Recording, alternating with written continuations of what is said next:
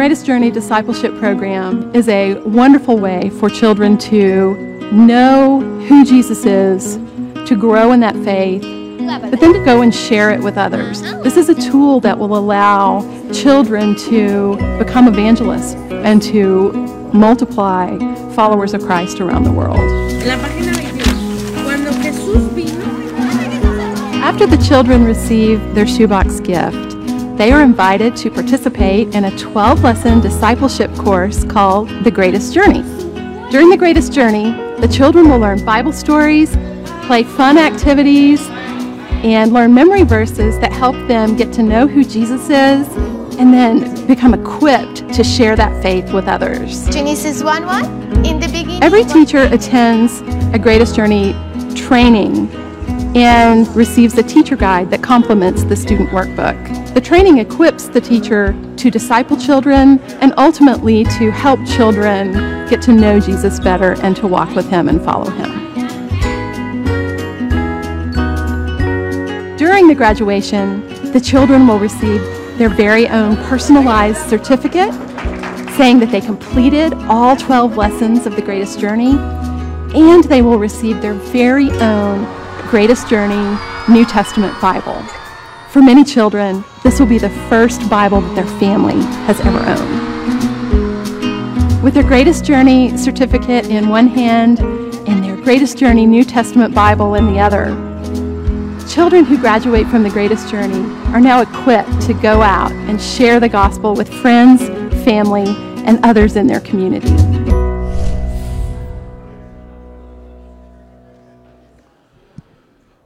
Welcome to Broadway Baptist Church. It's great to see everyone this morning. We're so excited that you're here, especially if you're a guest this morning. I hope everyone got a bulletin. A lot of always important things in there, announcements, the form to fill out for today's message. If you are a guest, we'd love to just get in touch with you and let you know that we're glad that you came to visit. So if you could take this tear-off tab, fill it out, and drop it in the offering plate as it goes by, and that can be your gift to us this morning. There are many things going on here at Broadway Baptist Church. I think, I know Daniel always gives some updates at the end, but next Sunday night's our Thanksgiving meal, right? All right, so we got that coming up. Lots of things upcoming. Check the church website. Always check the church website. You'll see what's going on, and we know a lot of you are on Facebook, so stay up to date on what's happening because there's a lot, especially as the holidays really get rolling. Let's keep our minds ready and see what is upcoming at Broadway with our ministry. So if you would please stand for the reading of God's Word.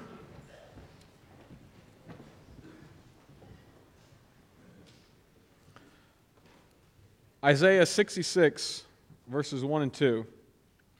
Thus says the Lord, heaven is my throne, and the earth is my footstool.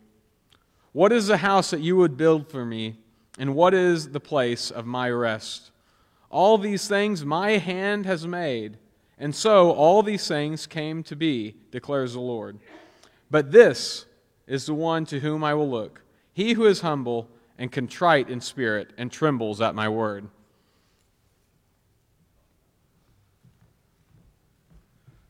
Y'all be seated, okay? I don't recall ever doing this in a worship service, but I do want to explain something. The organ is an instrument that a lot of people don't know a lot about, but back several years ago when we got a newer organ to replace the old one that came from that building over there, Bill Jones, several. If I start naming names, I'll forget someone, but several people helped run wires from back there to up here to over there to these sound chambers. An organ has 3 manuals, so the way our current organ's set up, thanks to those guys doing all that work, the great manual comes from the speakers back here in the baptistry. The swell comes from those over there, and the choir manual, there's 3 manuals, so they're each 3, and then there's an antiphonal back there. That took a lot of work on several men's part to crawl through the attic and get all that done. So sometimes we get to enjoy the benefit of that. Now, I gave you that great introduction to say this. Betty Hensinger is in Kansas today for a family member's wedding, and you all pray for her. She drove out. She's got a long drive back out north of Hays, Kansas, out in the middle of the plains out there. But I'm delighted today to have Matthew West. Matthew's been with us many times. I'm always glad when he's here. because he really does utilize the organ to its capacity. So we're going to have him play a prelude as we begin our worship this morning. Let's let Matthew play a prelude.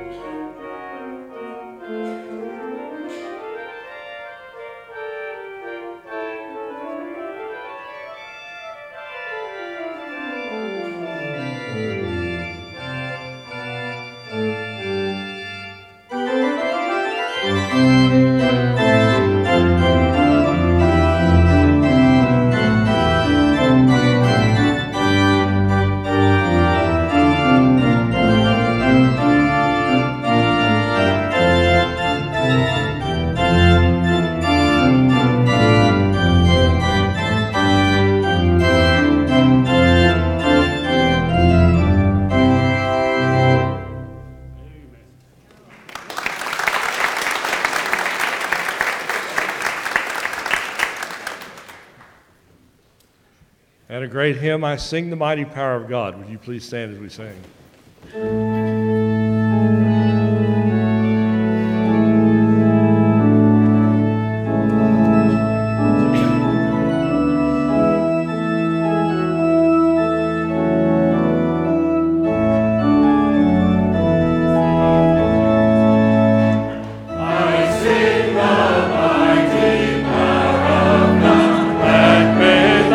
Mountains rise, that spread the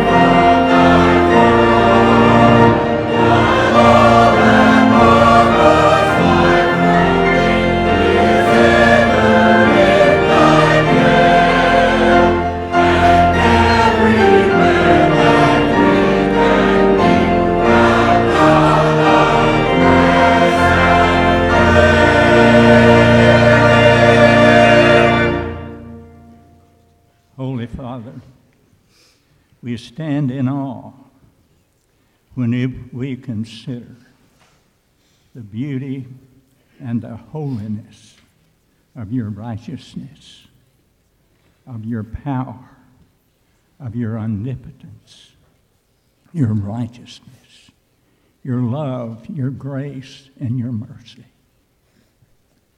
And to know, our Father, that you're in control of this world today. We may feel it's in chaos and confusion, but you're in control. And we bow before you this morning to acknowledge you and to praise you and to glorify your name and to seek, our Father, your guidance, your wisdom, and to worship you in spirit and in truth. We pray today and give thanks for each person that is gathered here this morning. We know there are many needs. There are those special times of difficulty in life. There are those of our church family that are particularly in the days of grief, the loss of loved ones. There are those that rejoice with new births, and we give you praise and thanks for each. And Father, we come this morning to thank you for the precious blood of our Lord and Savior Jesus Christ that was spilt on Calvary's cross, that we, lost, sinful people, could have hope and assurance of forgiveness of our sins and the gift of eternal life. We praise and glorify you. We give you all the praise and the glory. And Father, this morning I pray for our pastor as he shares your word with us. Help us to have open hearts and ears to hear. And then our Father, use us in the weeks that are ahead to share your good news. Father, the week that lies before us is a special week, an important week in the life and history of our nation. And Father, we pray that we as Christians will be faithful in going to the polls and voting this week. Father, I believe this is a crisis time in our nation. We need your guidance. We need your direction. Direct us, O God. We ask these things in the name of Jesus, Christ our Savior and Lord. Amen.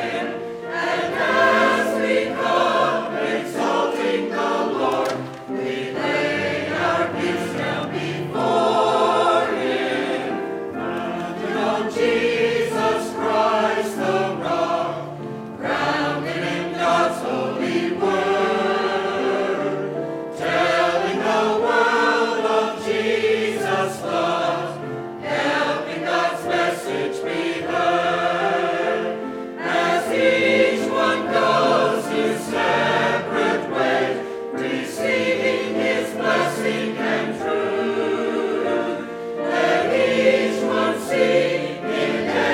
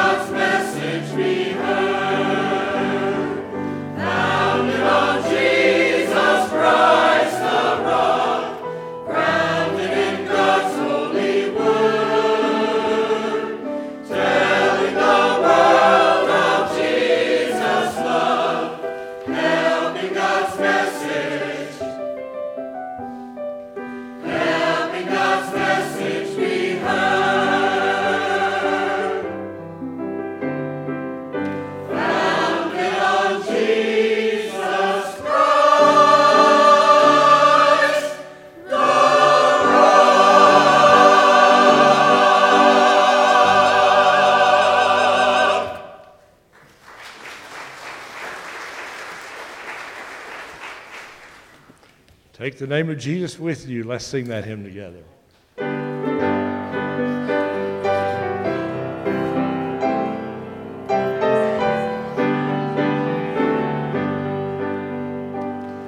Take the name of Jesus with you, child of sorrow and of woe.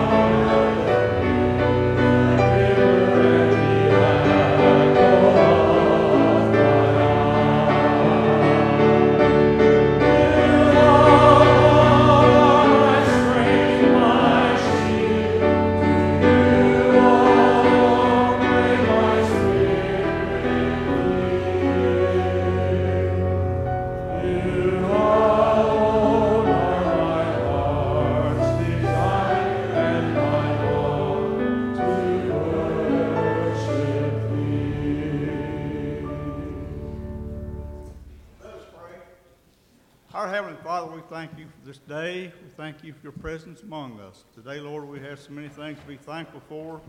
But one thing right now, Lord, I'd like to thank you for the color you painted this earth right now. Only you can be the master of those colors.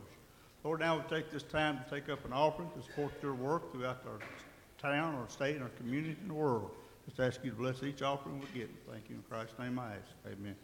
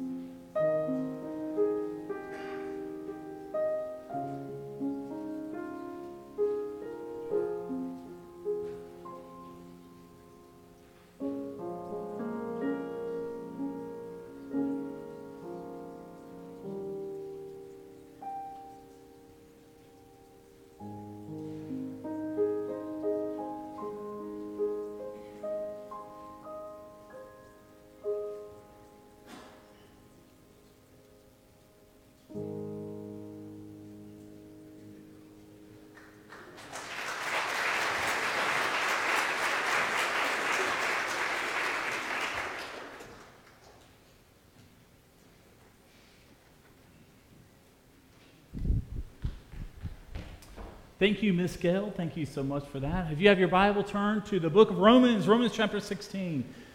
You certainly want to turn there. Then in a little bit, we're going to flip over our Bibles and we're going to look at the book of Titus. So we're going to look at two passages here in our New Testaments about what God says. I'm going to tell you what I'm going to preach on the next 2 Sundays. This morning, we are going to look at the danger of a divisive spirit.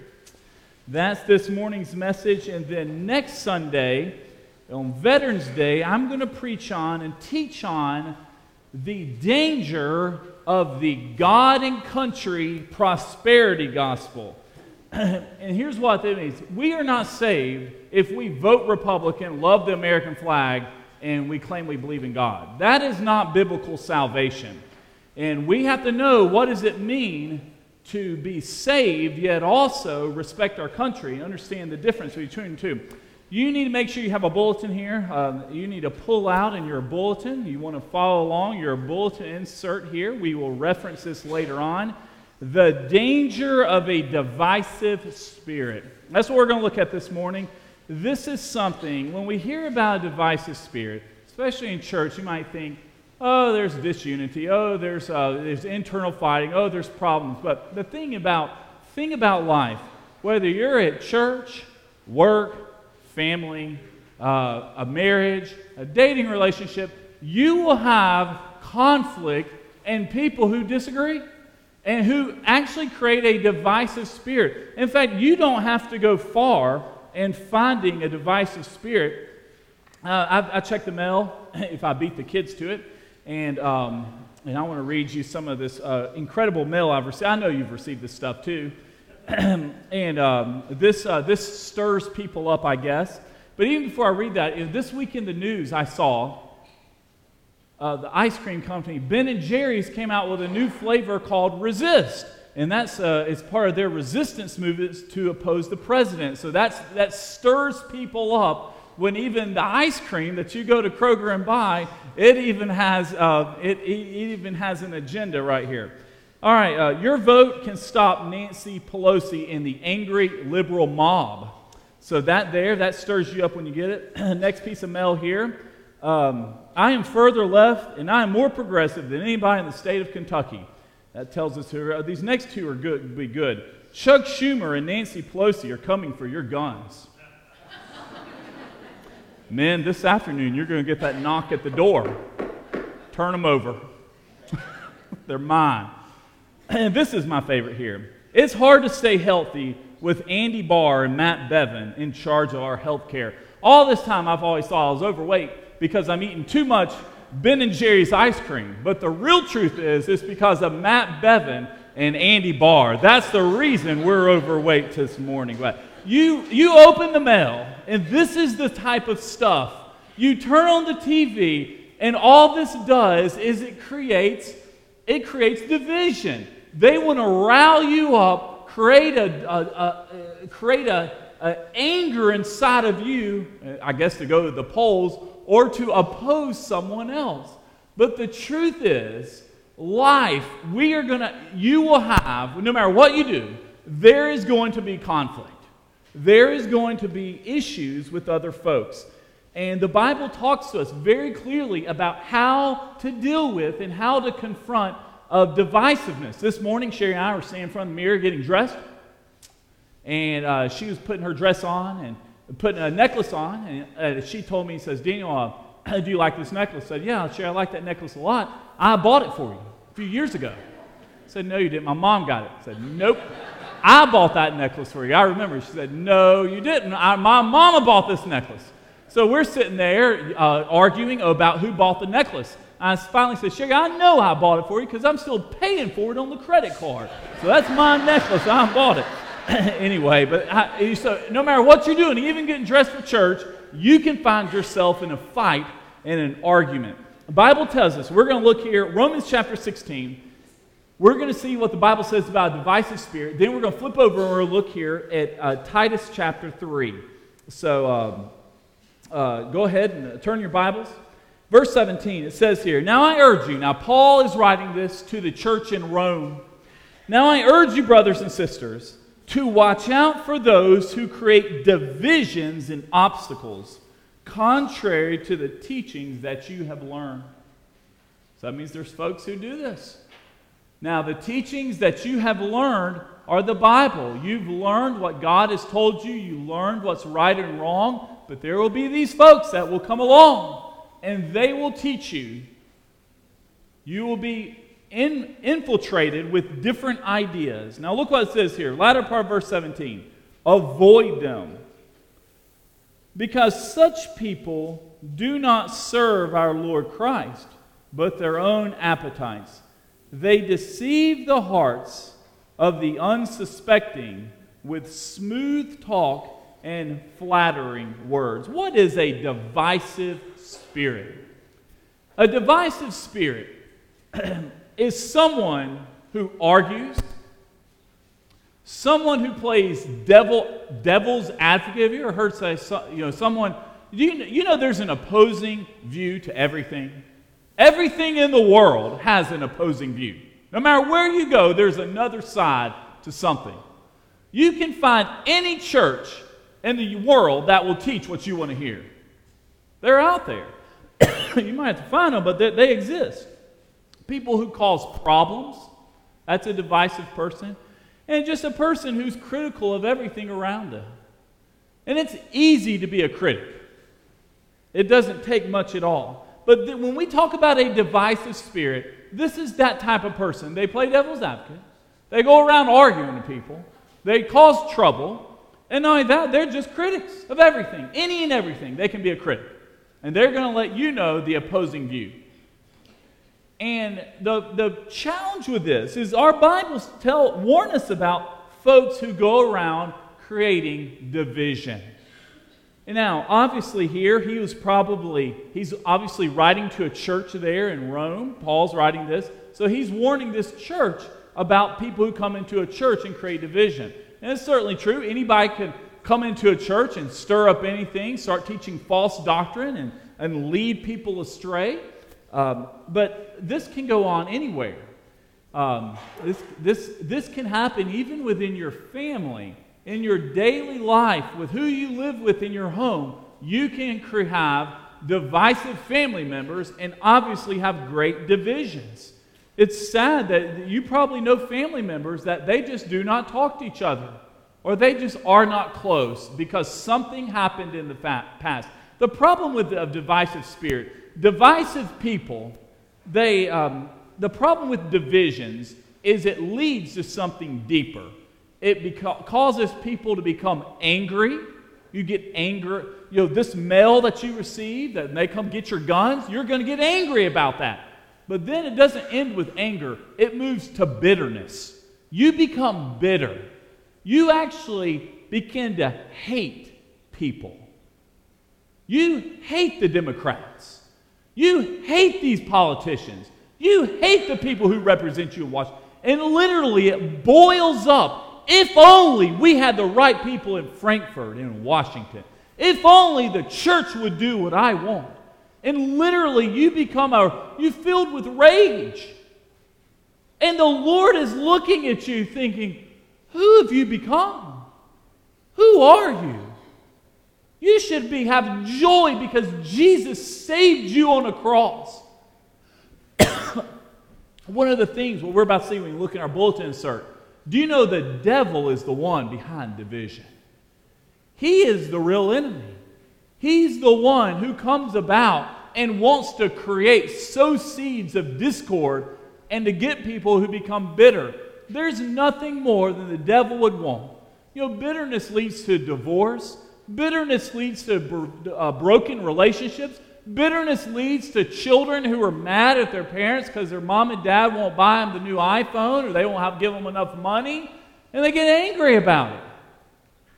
This is what it leads to, but it starts with a divisive spirit, and it moves to anger, and it moves from anger all the way down to bitterness, and then ultimately hatred. And you hate that person. The Bible's telling us here, verse 17, if someone comes along and they're teaching something opposed to what you've been taught with, that you know that's right and true, it says to avoid them. I think about Adam and Eve. Remember, back in the very beginning of our Bible, Genesis chapter 3, God told Adam and Eve, now of all the people, all the fruit here, all the trees, do not eat from this one tree. It's the tree of the knowledge of good and evil. The day you eat of this tree, you will surely die. Well, one day Eve was sitting there looking at the fruit, and a serpent that talked came along and said, Eve, did God really say for you not to eat of this fruit? Did God really say? That's how you question God. Once you start going down that road, does God really believe homosexuality is wrong? Does God really believe that we shouldn't get divorced? Does God really believe that premarital sex is immoral? Once you start asking that question, does God really believe? Does the Bible really teach? Once you put the word really in there, you are going down a road, church, that you can come up with any answer you want. And that's what happened in Adam and Eve in the Garden of Eden. This is the danger of questioning God. Once you begin to question God's word and question what the Lord wants you to do, you will find yourself in sin. You will find yourself disobeying the Lord. And it talks about here, verse 18. Divisive people in verse 18, it says, they do not serve our Lord Jesus Christ, but our own appetites. Now, obviously, we don't talk like that, their appetites. What he means is their agenda. They have an agenda. They're not after the Lord's will in their life, a divisive person. They want to make their point of view. They have an agenda. There's people all around. Everybody who paid for this meal right here, they had an agenda. This stuff's not an accident. Someone paid for this and sent it to your house and my house. Every time you turn on the TV and you watch any ad, there's an agenda that's being pitched. And that's what God is telling us. We have to be careful because we go around our whole world and we have different agendas coming our way. And those agendas attack God's word. And the Bible's telling us we have to avoid these people with an agenda. If you meet someone and they have ulterior motives, they're really your friend because they want to sell you a new car. Or they want to date your daughter or your granddaughter. That new boyfriend you met, why is he so friendly? He wouldn't even speak to me 2 years ago. Now he's my best friend. Well, he has an agenda. He's trying to win grandma over. That's the goal here that we have to watch out for. And it says they deceive the hearts. That's us. With unsuspecting, with smooth talk and flattering words. That is what happened in the Garden of Eden with Adam and Eve. The serpent questioned right there, went after Eve, did God really say? Flip in your Bibles over here. Flip over to the book of Titus. Titus chapter 3. Titus should be a few pages to the right after 1st and 2nd Timothy. The Bible goes on to tell us here, it gives us more instruction on about how we have to be careful and to avoid foolishness, conversations, and guard ourselves about who we're talking to.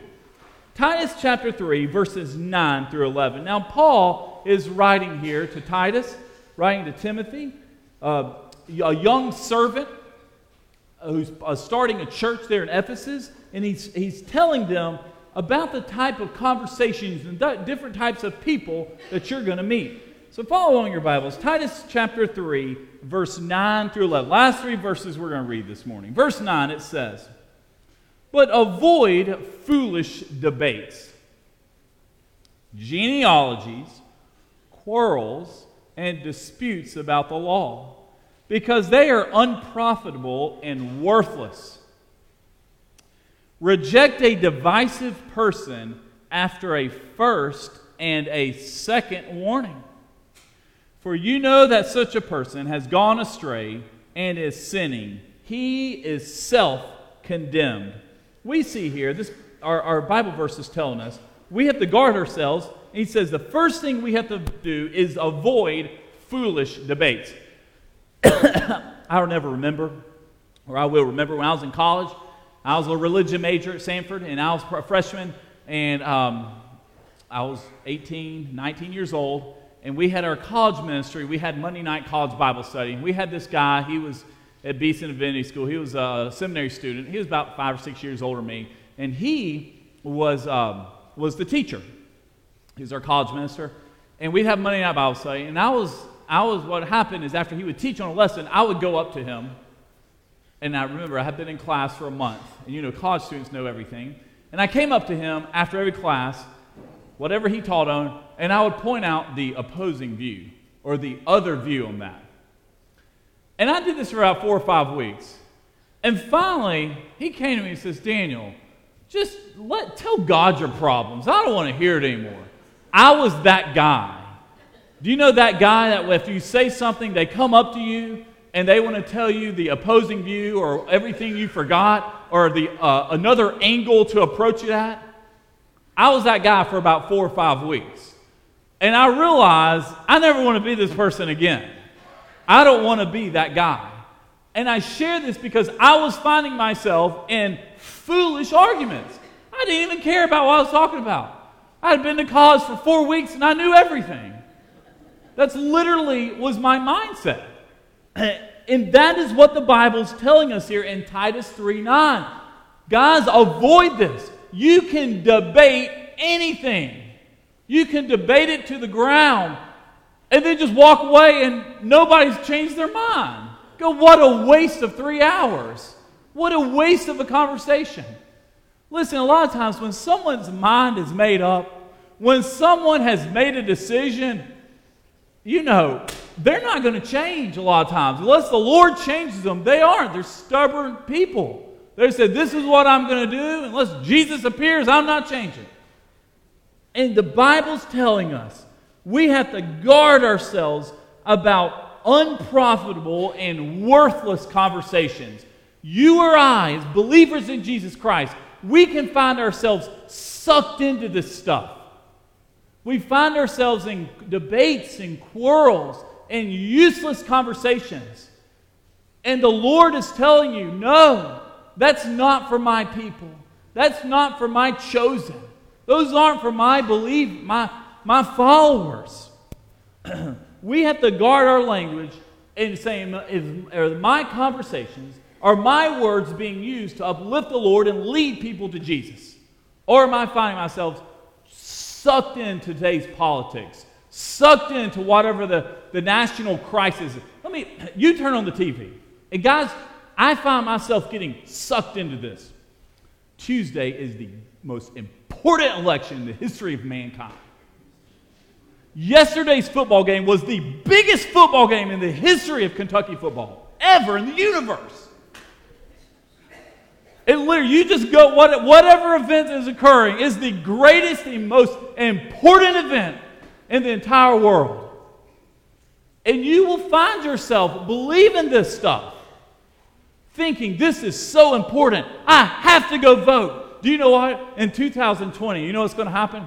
It is going to be it's going to be the greatest, not just the greatest election in the United States, it's the greatest election in the whole world. All the other 212 countries need to be wishing they could vote in our 2020 election. You get sucked into this, how important and a priority this is. If only they could have won. If only my candidate can do this. If only this is going to occur for me. And the Bible's saying, guard yourself against this. Listen, we have assurance until Jesus comes back, this world will be here. We know that. Jesus tells us. And not only that, we should be serving and living for Him. Listen, as much as you might like one political party or candidate, he's not going to change America. Only the Lord can do that. Only Jesus can save folks and change people's hearts. We need to watch our conversation saying, have I been sucked into whatever the latest breaking news is? And the Bible's telling us, is this a worthless conversation? Now, this is what we do. Verse 10, look at this here in your Bible. Verse 10 says, reject a divisive person after a first and second warning. That means, if David Humlong here on front row, if he's being divisive, if he's picking an argument, if he's just wanting to debate all the time, you have to go say, David, man, that's enough, man. Take your complaints to the Lord. I can't solve all this stuff. Let Jesus handle this. And then he continues doing it. And David just wants to keep nitpicking, because you can nitpick to death on anything. You warn them a second time, and then the third time, after 2 times of warning someone, the Bible says you just avoid them, saying, I'm not going to hang out with this guy anymore. He is there to start an argument. I want you all to know something. There's probably people in your life, people you work with, you need to go that first time. And you have to go talk to them, saying going around gossip, complaining, bickering, picking a fight, creating dissension at the office, among your family. Guys, if you do not confront it, it will continue. The Bible's telling us you have to confront this stuff. It's sin. And you do it in a kind way. You don't go there in a war. You just say, hey, man, you've got to chill out. You don't need to be going around griping all the time about this. Look, if you don't like the person, just don't be their friend. Don't hang out with them. If you don't like the candidate, don't vote for them. At some point, you just have to cut it out. It's enough. We know what you believe. I know your point of view. But what happens, I'm going to tell you, believers, what happens? If you do not confront, the Bible says you must confront a divisive person 2 times. After 2 times, you stop. Do you remember back in Matthew chapter 18, Jesus gave us the commands, the strategy of how to confront conflict. If someone is creating conflict, if there's sin in the camp, if there's sin among 2 people, you go to that person face to face, one-on-one. You don't bring army people. You don't write all over Facebook, and you don't slander them through an email. You go to that person one-on-one and say, hey, I want you to know you said this, or maybe I misunderstood. You did this, and it was hurtful, and I feel it was wrong in what the Scriptures say. And if they repent, amen. They've been restored to fellowship, the Bible says. If they continue to do it, you bring a second person with you. Maybe a deacon, maybe a friend, a leader, a Sunday school club. You go to that person and say, hey, brother, we just need to talk about something. I spoke to you a month ago. This is continuing. There's sin involved here. And then after the second time, if they still don't repent and do it, it says you bring them before the church. And what that means is, at that point, it becomes public. Say, hey, we have an issue. But all conflict resolution, the way to confront someone with a divisive spirit is one-on-one. That's where it begins. Doesn't start with other people. Doesn't start with your family. It starts with you and that person. Jesus is giving us, the Bible is giving us the ultimate solution for conflict resolution. You want to resolve conflict? You want to confront a divisive person? It starts face to face, one-on-one. That's where everything begins. That's how you talk to your children. That's how you talk to your grandchildren. That is a solution the Scripture's telling us. It says here in verse 11, it says, for you know that such a person has gone astray in his sinning. He is self-condemned. What that means is someone who has an agenda, someone who has a selfish desire with their divisiveness. They've literally, at some point, you say that's between them and the Lord. Only God can change other people's hearts. Our job as believers, as Christians, we let them know what the Scripture says. We talk to them one-on-one. You confront it face to face. After 2 times, says, hey, God, it's yours. I've talked to this person. I try to teach them the right way, what the Scriptures say, let them know they hurt others. And Lord, if they're continuing doing it, that's between you and the Lord. Now pull your white piece of paper out. I want to go through these real quick. This is what we see here. This is your bulletin insert. The danger of a divisive person. Divisive people are unteachable. They're unteachable.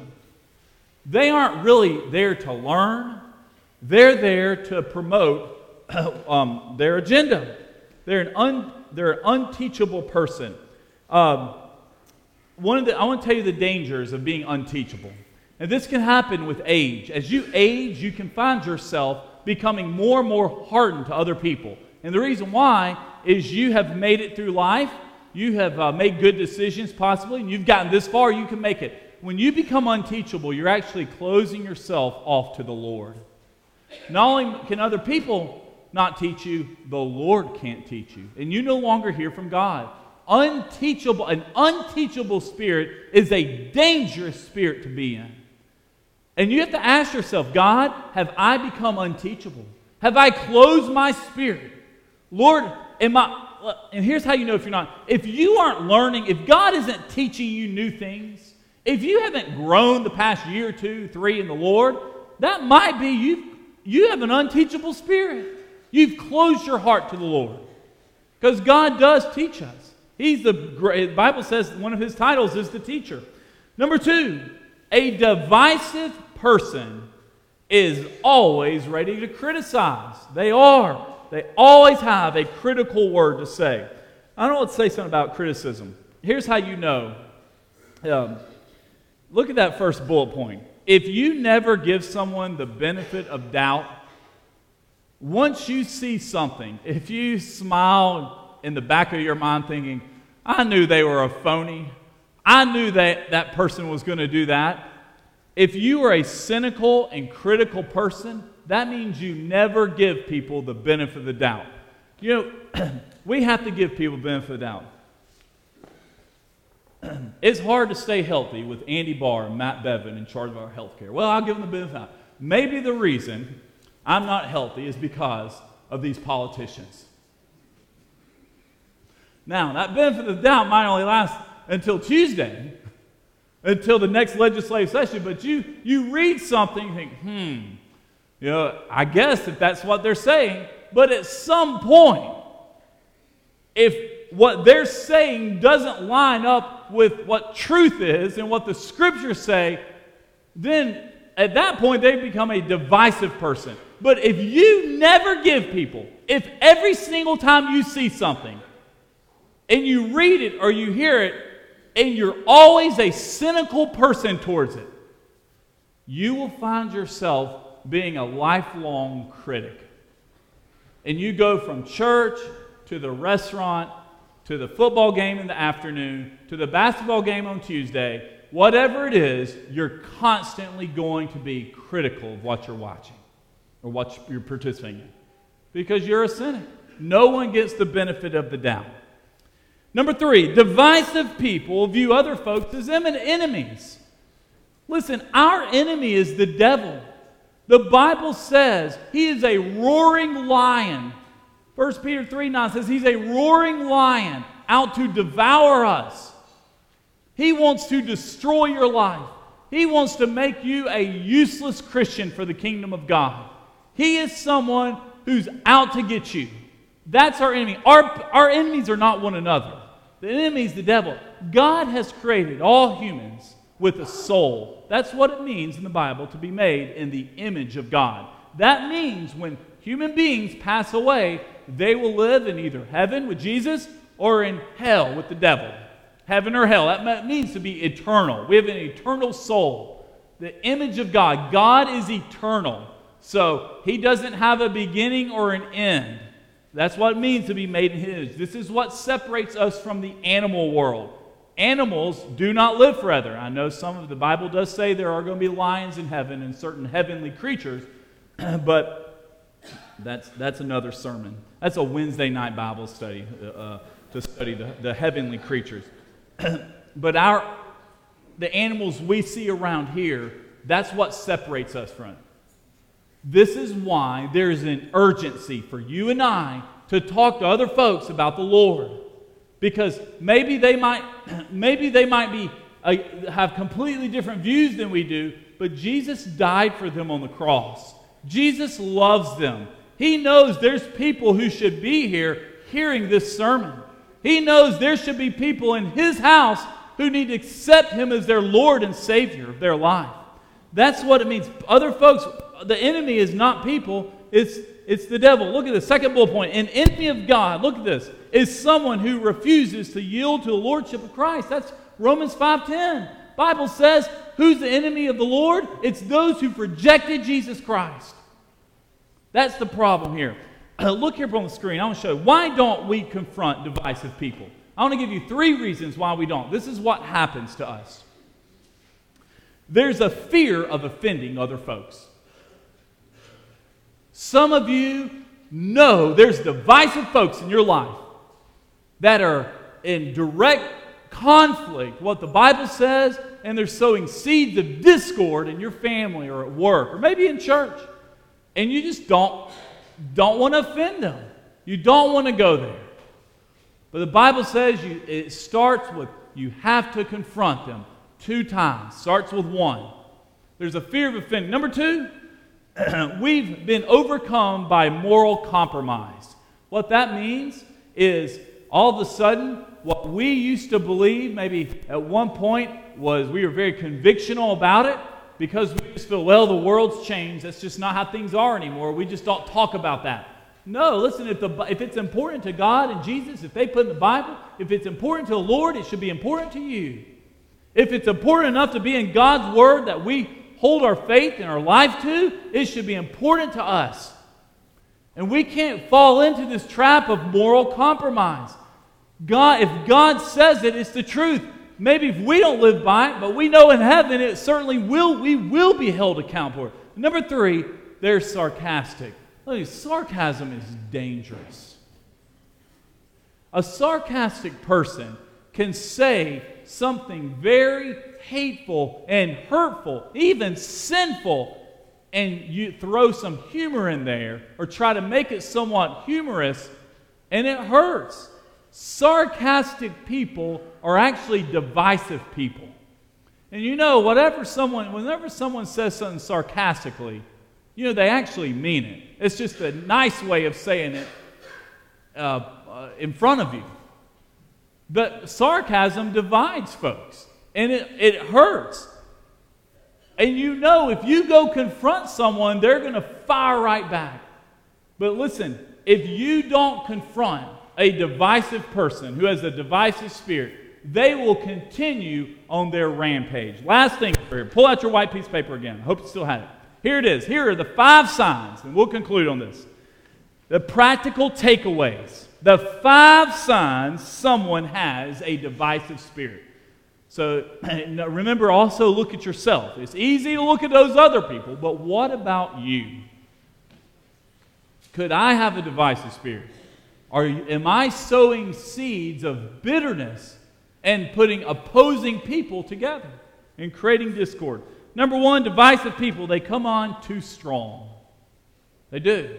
If you meet someone for the first time, or maybe you work with them, or the first time you meet them, they're already proposing to you and thinking, whoa, man, where did this guy come from? That should be a red flag. If someone comes on too strong, too soon, there might be some more behind there. That's number 2. They give you advice when you first meet them. If you ever met somebody, you don't even know their name, they're already telling you what to do. They've solved all of your problems. They know everything for you. You just need to obey and listen to them. These are red flags to folks. Folks are giving you advice and you don't even know. Number 3, they tell rather than being asked.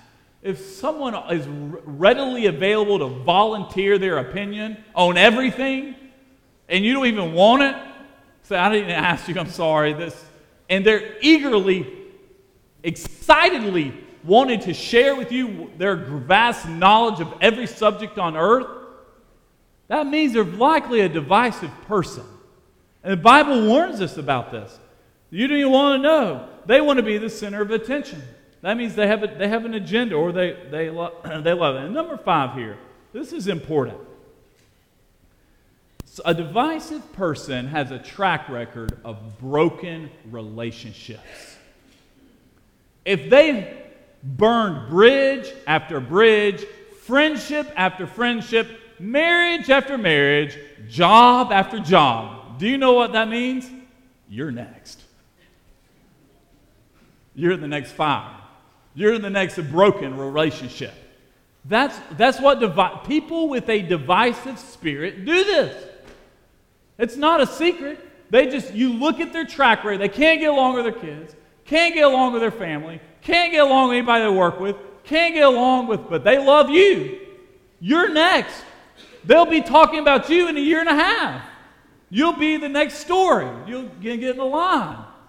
And the Bible's telling us, instead of allowing a divisive person to just plow on through and make a warpath of destruction, we as believers are called to confront them. And we do it with our Bibles. And we say, you shouldn't be gossiping. You shouldn't be slandering. You shouldn't be talking this way. Guys, this is serious. Because it doesn't just create conflict in church. It creates conflict at work, at home, in the family. And you will just go about. You'll get in the car and you say, well, we can't go over to Grandma's house because she's mad about this, and can't call the kids because they're upset we didn't send them a birthday present. It just goes down the line. And you're walking on eggshells all the time. Listen, as believers, we rally and unite under the cross. That's our banner. That's our rallying cry.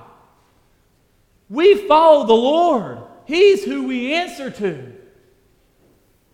And it's sad that so many born-again believers are sitting on the sidelines or sitting in pews this morning, and they're bitter and angry at other people.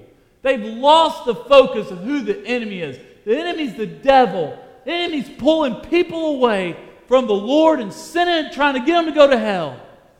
And we have to realize our focus is on the Lord. And we point people to Jesus in everything we do.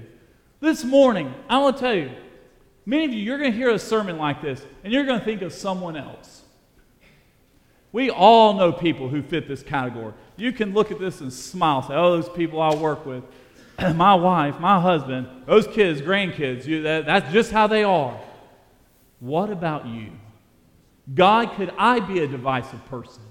Is the spirit of division come about me?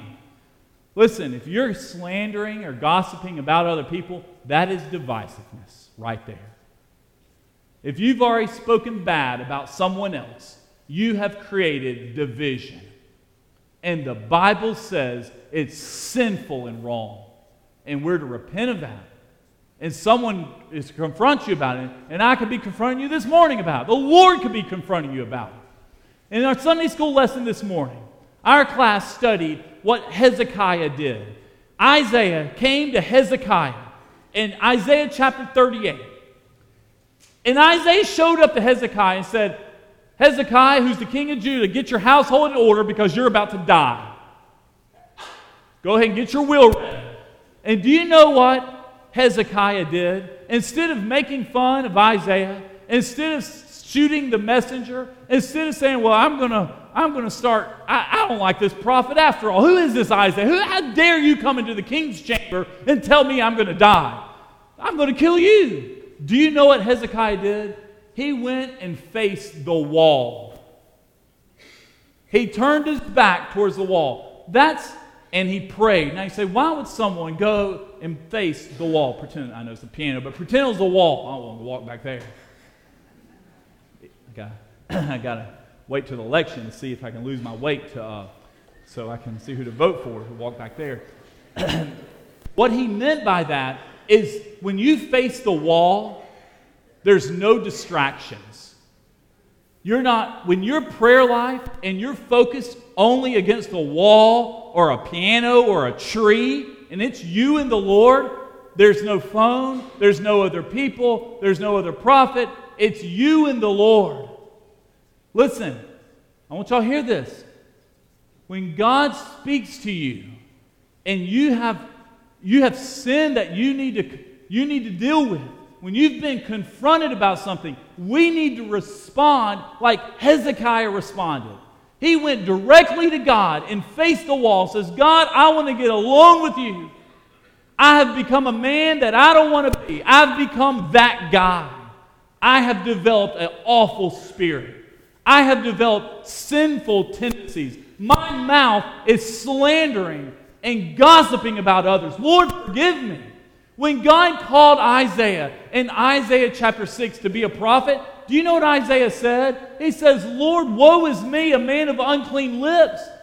He had slandered other people. He had gossiped and hurt other people. Who am I to proclaim God's word? Lord, purify my mouth. Listen, divisiveness comes out of our mouth. If your mouth and your words and your language is not bringing glory and pointing people to Christ, this is you in this Bible. You have found yourself trapped and sucked into foolish, useless conversations. You've bought the lie from the devil, hook, line, and sinker. In church, you need to repent of it. Revival begins with me. Change starts with you. It's easy to look at other people, but what about me? God, is there a spirit of divisiveness inside me? Lord, I pray for the folks this morning. Lord, open up our hearts just like you did Hezekiah. Lord, when he was confronted with death, he stood against the wall and cried out to you. Lord, I pray we'll face the wall this morning with no other distractions around. Lord, it's so easy to blame any and everyone for things going on. Lord, you are speaking to us. I pray this morning, if there's folks here that have developed and maybe inherited a divisive spirit, Lord, we repent of that. Lord, we cry out to you. Lord, I pray this morning, if there's someone here that needs to respond, Lord, about this subject, it might not be something they come publicly for. Lord, purify them in the pew.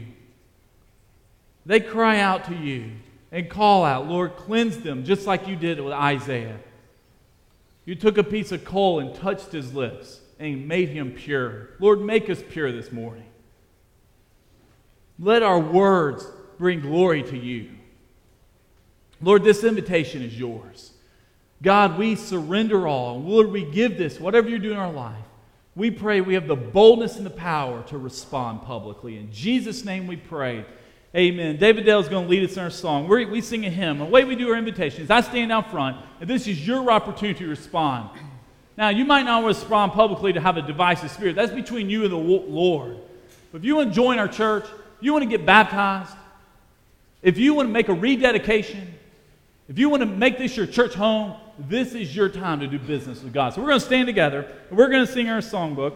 Hymn number 249, Jesus Paid It All. David's going to lead us in a song. I'll be standing down front. 249.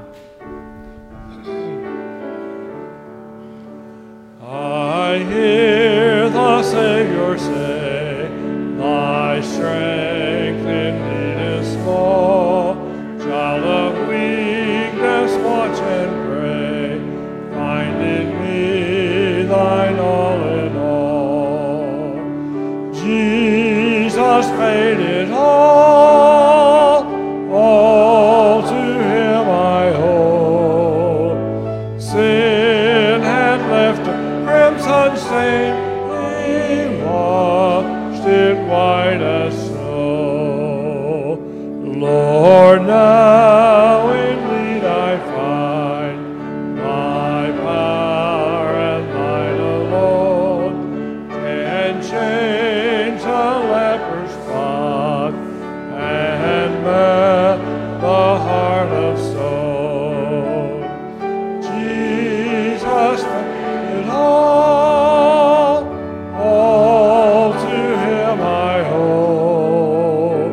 Sin had left a crimson stain, he washed it white as snow.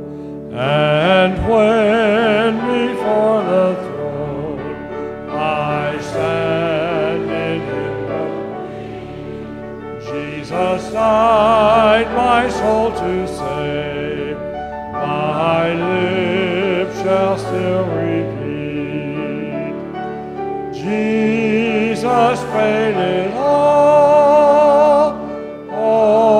to him I owe. Sin had left a crimson stain, he washed it white as snow.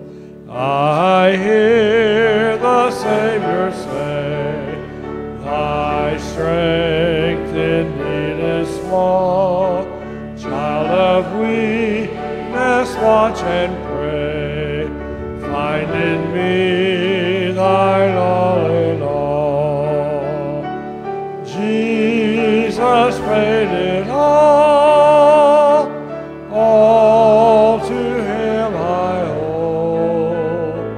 Sin had left crimson stain, he washed it white as snow. Lord, oh, indeed I find thy power and thine alone can change a leper's spot and melt the heart of stone. Jesus paid it all to him I owe. Sin had left a crimson stain, he washed it white as snow. I want to ask everybody to be seated real quick. We have decisions this morning. Roy, why don't you share with us? Next Sunday is Veterans Day. Tell us what's going on next week.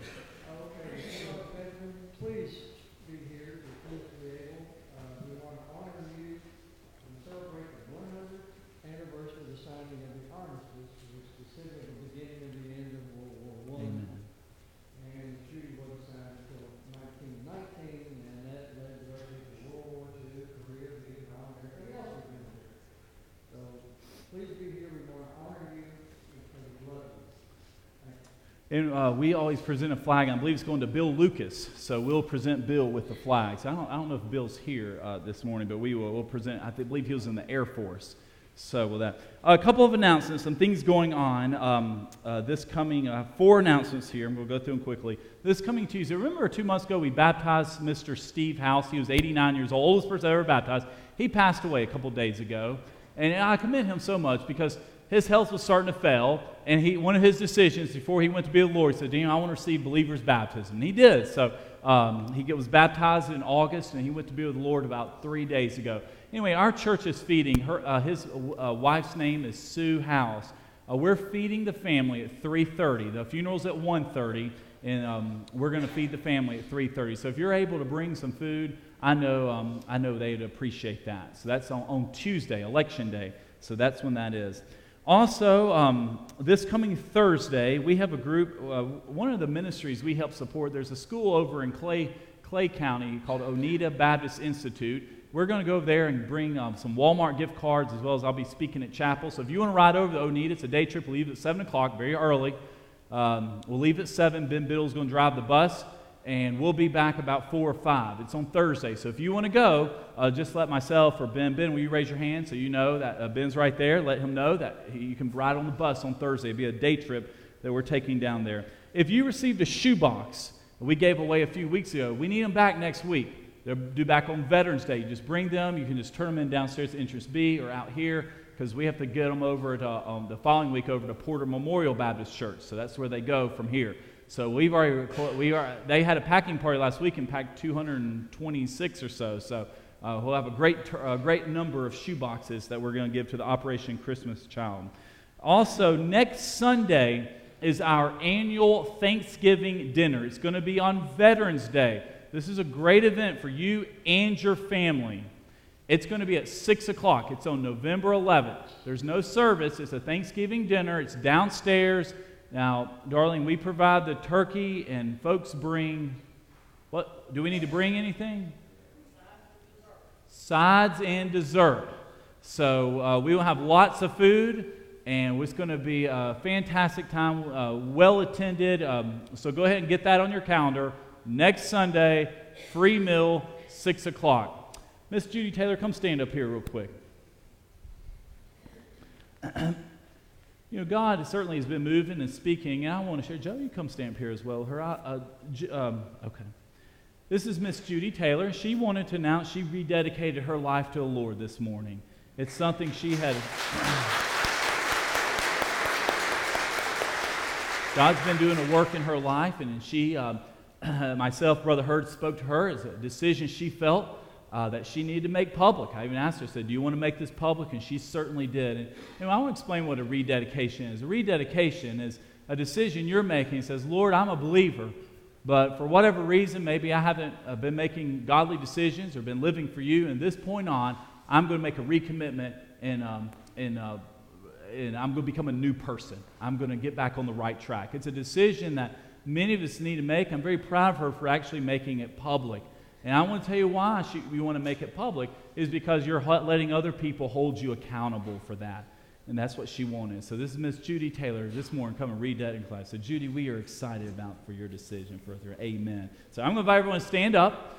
If you want to, you're certainly welcome to come forward here and congratulate Judy on her decision, her and Joe, and let her know her rededicating her life, Lord. David's going to close us here with a song. We'll close singing Precious Name. Precious name, oh how sweet, hope of earth and joy of earth. Precious name.